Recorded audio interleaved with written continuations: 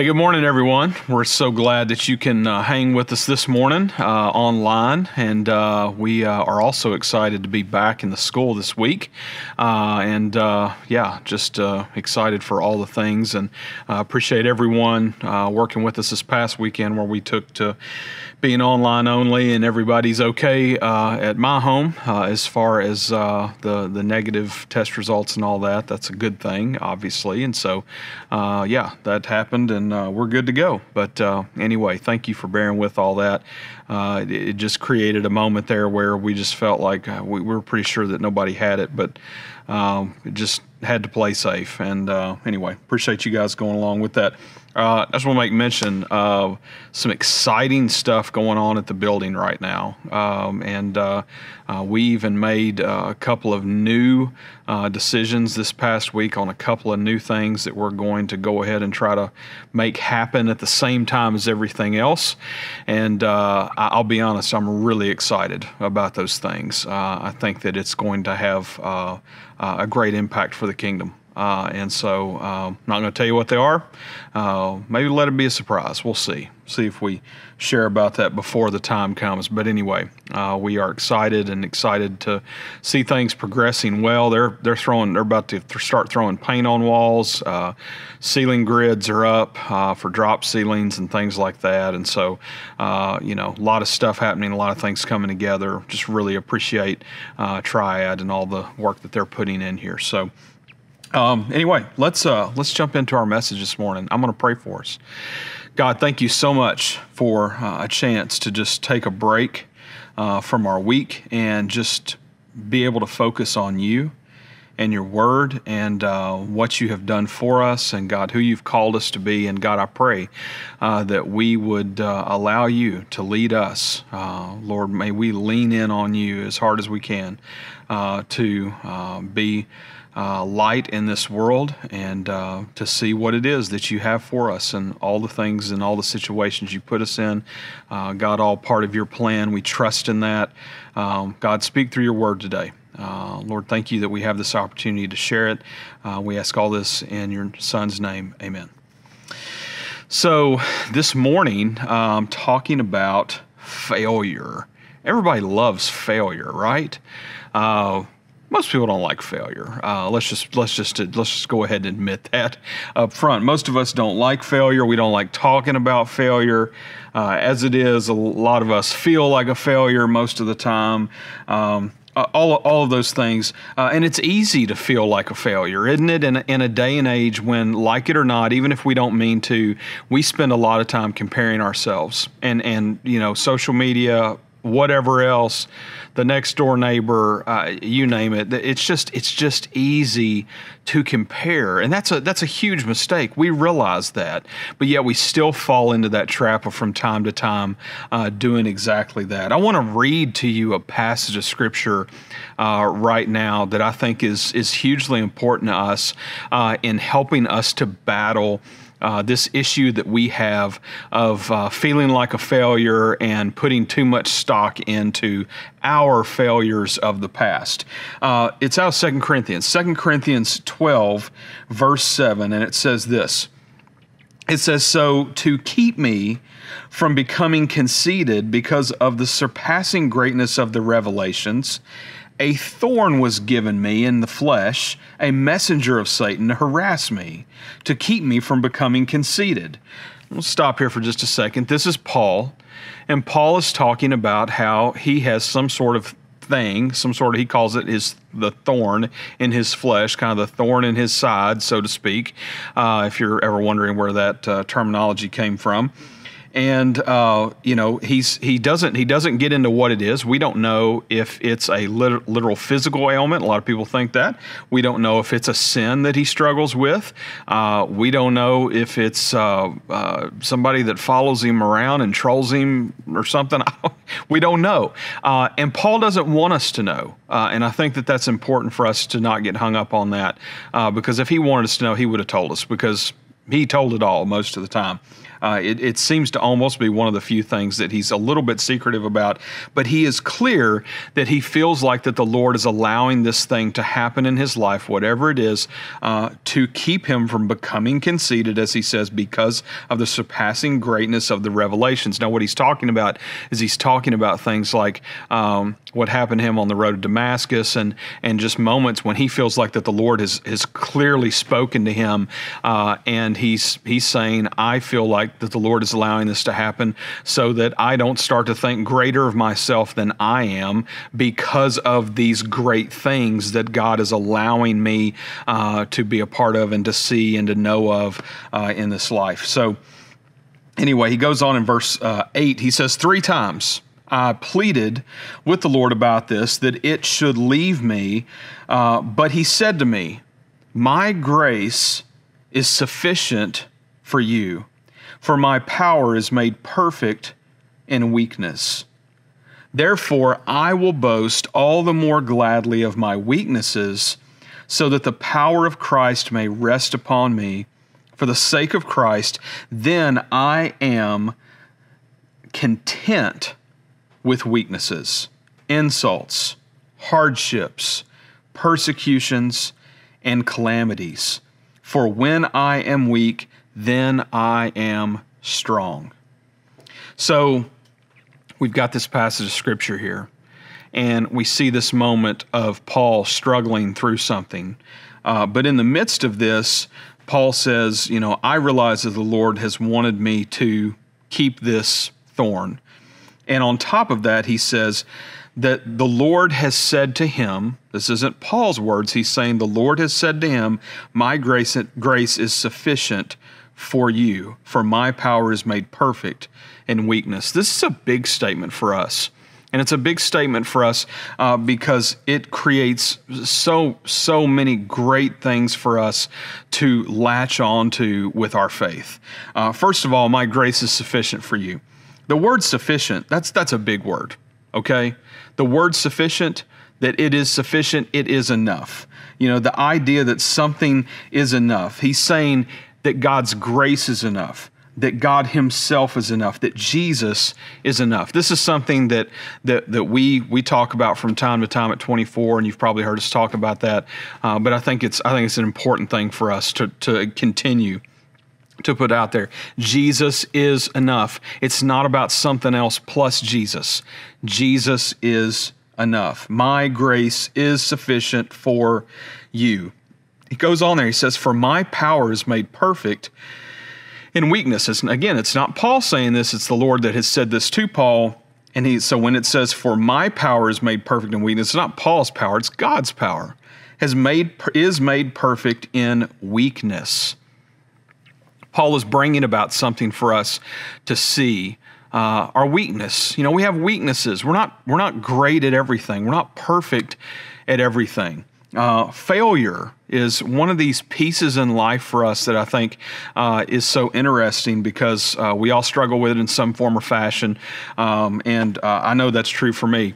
I have been actually a part of, very little bit part of this, but a part of the cleaning process, at least in having to go through and purge things from my parents' home as they have been moving in the last several weeks. In doing that, the main part of the stuff that I've been needing to go through is stuff that actually belongs to me. I lived with my parents all the way through college. I went to school here in Nashville. It just made sense. I was able to work other jobs, play hot rod, keep my cars in their garage, all these things. It was, I was trying to make the best of it, and save a lot of money by not paying for college housing. And so I had things there from my childhood all the way through college. So as we were going through things, I came upon something that I think is very interesting, and I got to be honest with you, it is a reminder of some of the darkest days of my life, and I'm going to share it with you right now. It is algebra. Algebra is a part of some of the darkest days of my life. I never could get algebra. Algebra almost kept me from graduating high school. It almost kept me from, it's the only class I dropped twice in college because I just kept trying to take it and it just didn't make sense to me. And I tried. I really tried. And I can get into all the reasons why I think that I wasn't good at algebra, and in Algebra 1 in high school, having 10 teachers or so in that year for that one class, maybe. We won't get into all that. But as I looked through this, as I looked through all these things, I didn't just find this algebra book as this reminder of one of my failures in life. I found other things that reminded me of failure. I found an old baseball picture, of us playing ball in high school, and the truth is I wasn't a great baseball player.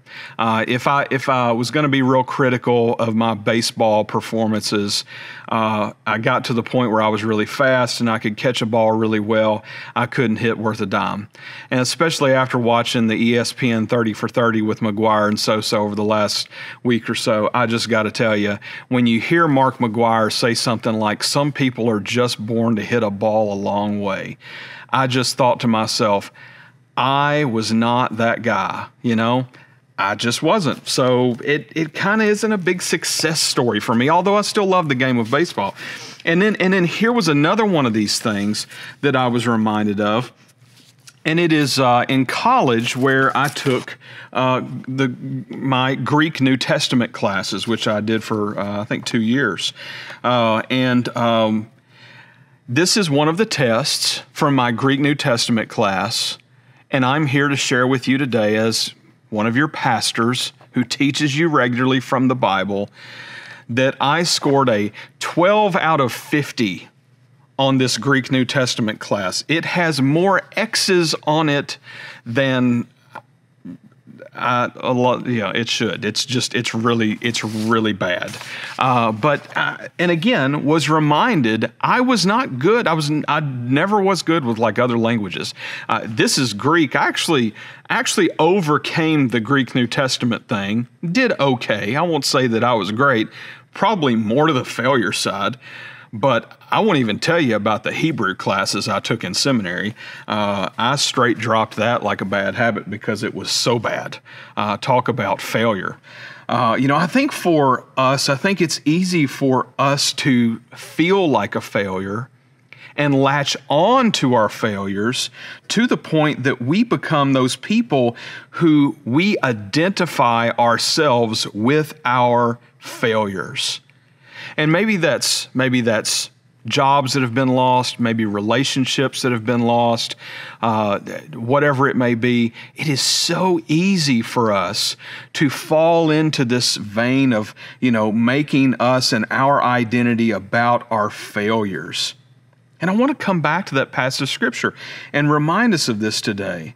That, as we're feeling like we're supposed to measure up to someone else or to something else, that Paul said that the Lord told him that His grace is sufficient for you. His grace is sufficient for you. His grace is enough for you. His grace is enough. He is enough. So why in the world do we go around looking for our worth in everything else when we know we won't find it anywhere other than Jesus Himself? But that's what we do. We're like guys that have endless amounts of money on Oak Island. I don't know if you've seen Oak Island or not, but Oak Island is and I got to tell you, I've watched every episode of Oak Island. I can't get that part of my life back. I also can't abandon the hunt for treasure on Oak Island as long as they keep making more episodes, because I want so badly for these guys to find treasure. But this is a bunch of guys who are hunting for a treasure, and they've been hunting for it for years, and they've spent an untold millions and millions of dollars digging around and doing all this stuff on this island in Nova Scotia looking for a treasure. And the truth is we're not much different than that. Because we keep looking for happiness and identity in all these things in the world. His power is made perfect in our weakness. His power is made perfect in the things that we fail at. That's a big statement for us today. His power, again, is not Paul's power. It's God's power. Now, we know what God's power can do, right? We're fairly clued in on, this is the guy that threw stars into a solar system. This is the guy who breathed life into creation, who has brought people back from the dead, who has done unimaginable things that would just blow our minds. The power of God is something that is amazing. And Paul's instructing here to us that his power is made perfect in our weakness. In other words, God's power works in our weakness. God loves to work through our weakness. God loves to work through our failure. I think that we forget that God likes to show off. And that one of the biggest ways that he does that is in our weaknesses. Here's the truth. If we could do it all the time, if we won at everything that we did, if we got it right every single time, what do you think we'd be like? We'd be all about us. Paul talks about that he thinks that God keeps that thorn in his side to keep him from becoming conceited. And that's actually about Paul talking about revelations that he got from God. We're bad enough with just, look at what I did today with, I built that all by myself. I did that. I did this. I earned that thing. And the truth is that God wants us to be reminded that we need him. And we do need him. We know we need him. Here's a question for you today. Where are you weak in your life? Where are you weak that you've said, God can't use me in that way? There's no way possible God could use me in that way. How is it that God chooses people nonstop throughout Scripture and still even to this day to do things in which they were weak and still use them? He said, Chris, God doesn't do that much these days. I've got a Greek New Testament test that proves differently. Do you think that the churches of the world are looking for pastors that fail their Greek classes? No. That's generally not a great thing. I was so humbled to read just a little excerpt of John Piper, who I very much admire as a pastor who preaches the gospel. And I love John Piper, and I've met him and just been very blessed by his ministry over the years.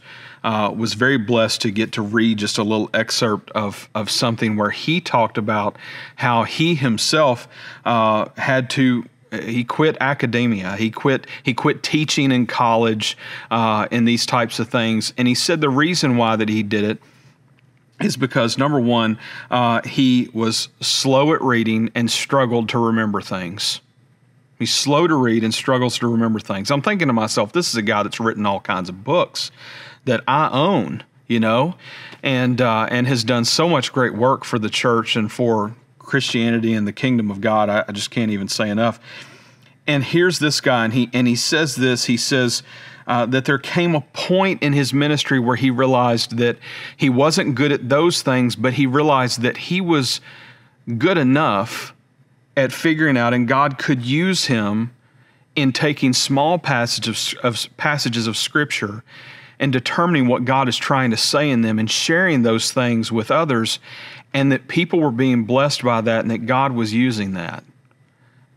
That's a huge piece of the puzzle, I think, for us today, is to just be honest with ourselves, to realize that God wants to take us where we are and use these things that we don't think are so great about ourselves, these failures, these weaknesses, and use them for His glory and for His kingdom. Our lives in general are kind of this underdog story that we love so much in our favorite movies. The idea that God wants to take those things that we know we may not be good at and then use them for His kingdom somehow, I think is just an amazing thing for us today. So amazing that I think we shouldn't ignore it. And I think that we shouldn't ignore thinking from time to time about our failures, but at the same time, not allow those thoughts to become pity and all these things that it's so easy for us to get, very disheartened about or whatever it may be. That's not what God wants us to do with those things. He wants us to look at those things and go, how's God overcome those things in our lives? What kind of failure have you been through in your life that God has overcome? You may not like to think about that or talk about that, but how might God use that? How might somebody else benefit from you telling that story to them as they're going through a struggle in their life? A child, a friend, a family member, whatever it may be, that they can know that they're not alone, as we have often felt in our lives, alone during moments of failure. Colossians 1:16 says this. It says, "For by him all things were created, in heaven and on earth, visible and invisible, whether thrones or dominions or rulers or authorities. All things were created through him and for him. And he is before all things. And in him all things hold together. And he is the head of the body, the church. He is the beginning, the firstborn from the dead, that in everything he might be preeminent, that he might be the greatest. For in him all the fullness of God was pleased to dwell, and through him to reconcile to himself all things, whether on earth or in heaven, making peace by the blood of the cross." It's all in him. He's it. He is the greatest. It is all because of him, and it is all for him. And he is the one that has made peace on our behalf by the blood of his cross. You hear the statement, failure is not an option. I get that statement, and I get how that statement can drive us forward sometimes. But overall, I think that's a dumb statement. And here's why I think that's a dumb statement. I think that if we don't have failures in our past, then it means that we have never taken risks to begin with. As a leader, I've come to this point in my life where I realize that you have to take risks along the way. If you don't take risks along the way, you never venture to see what might be gained on the other side of something. Pushing hard, not going with the status quo, all of the things. And I think that's huge for us today. And I think it's okay for us to find that we can be content with our failures. My identity is not in my failures, my sin, or my struggles, and I have plenty of all of those things. My identity is in the victory of Jesus on the cross and from an empty tomb. So what about you? Do you know Jesus? Do you know him as your Savior? Are you a part of the family of God? You have to know today, above everything else I'm saying, that God loved you so much that he sent his Son to die for you, to give you forgiveness of sin, to give you like real life and a new life and a life to come even after death. We are defined by Christ. We are not defined by what we know or what we do. When we are weak, we are strong. God wants to work through those weaknesses. And because of this, I can be content with my failures. Let's pray together. God, thank you that it's not up to us to win every game and to succeed at everything that we try. God, I pray that you would use us as a people who are willing to risk, knowing that there may be a failure. And Lord, I pray that us doing that is not just about doing it for us, but Lord, for your kingdom, for you, for your glory. God, I pray, Lord, that you would use us, that others might know who you are because you put us in their lives. God, may we risk those things in the conversations that we have with others and how we care about others and love others. God, may those people see Christ in us. Lord, I pray for that person, Lord, right now that is listening to this, that has not trusted in you as their Savior. God, I pray that they might trust in you today. Thank you for sending Jesus to die for us. God, save the lost. Bring them to be a part of this family. Lord, thank you for the opportunity we have to ask it, and we do so in your Son's name. Amen.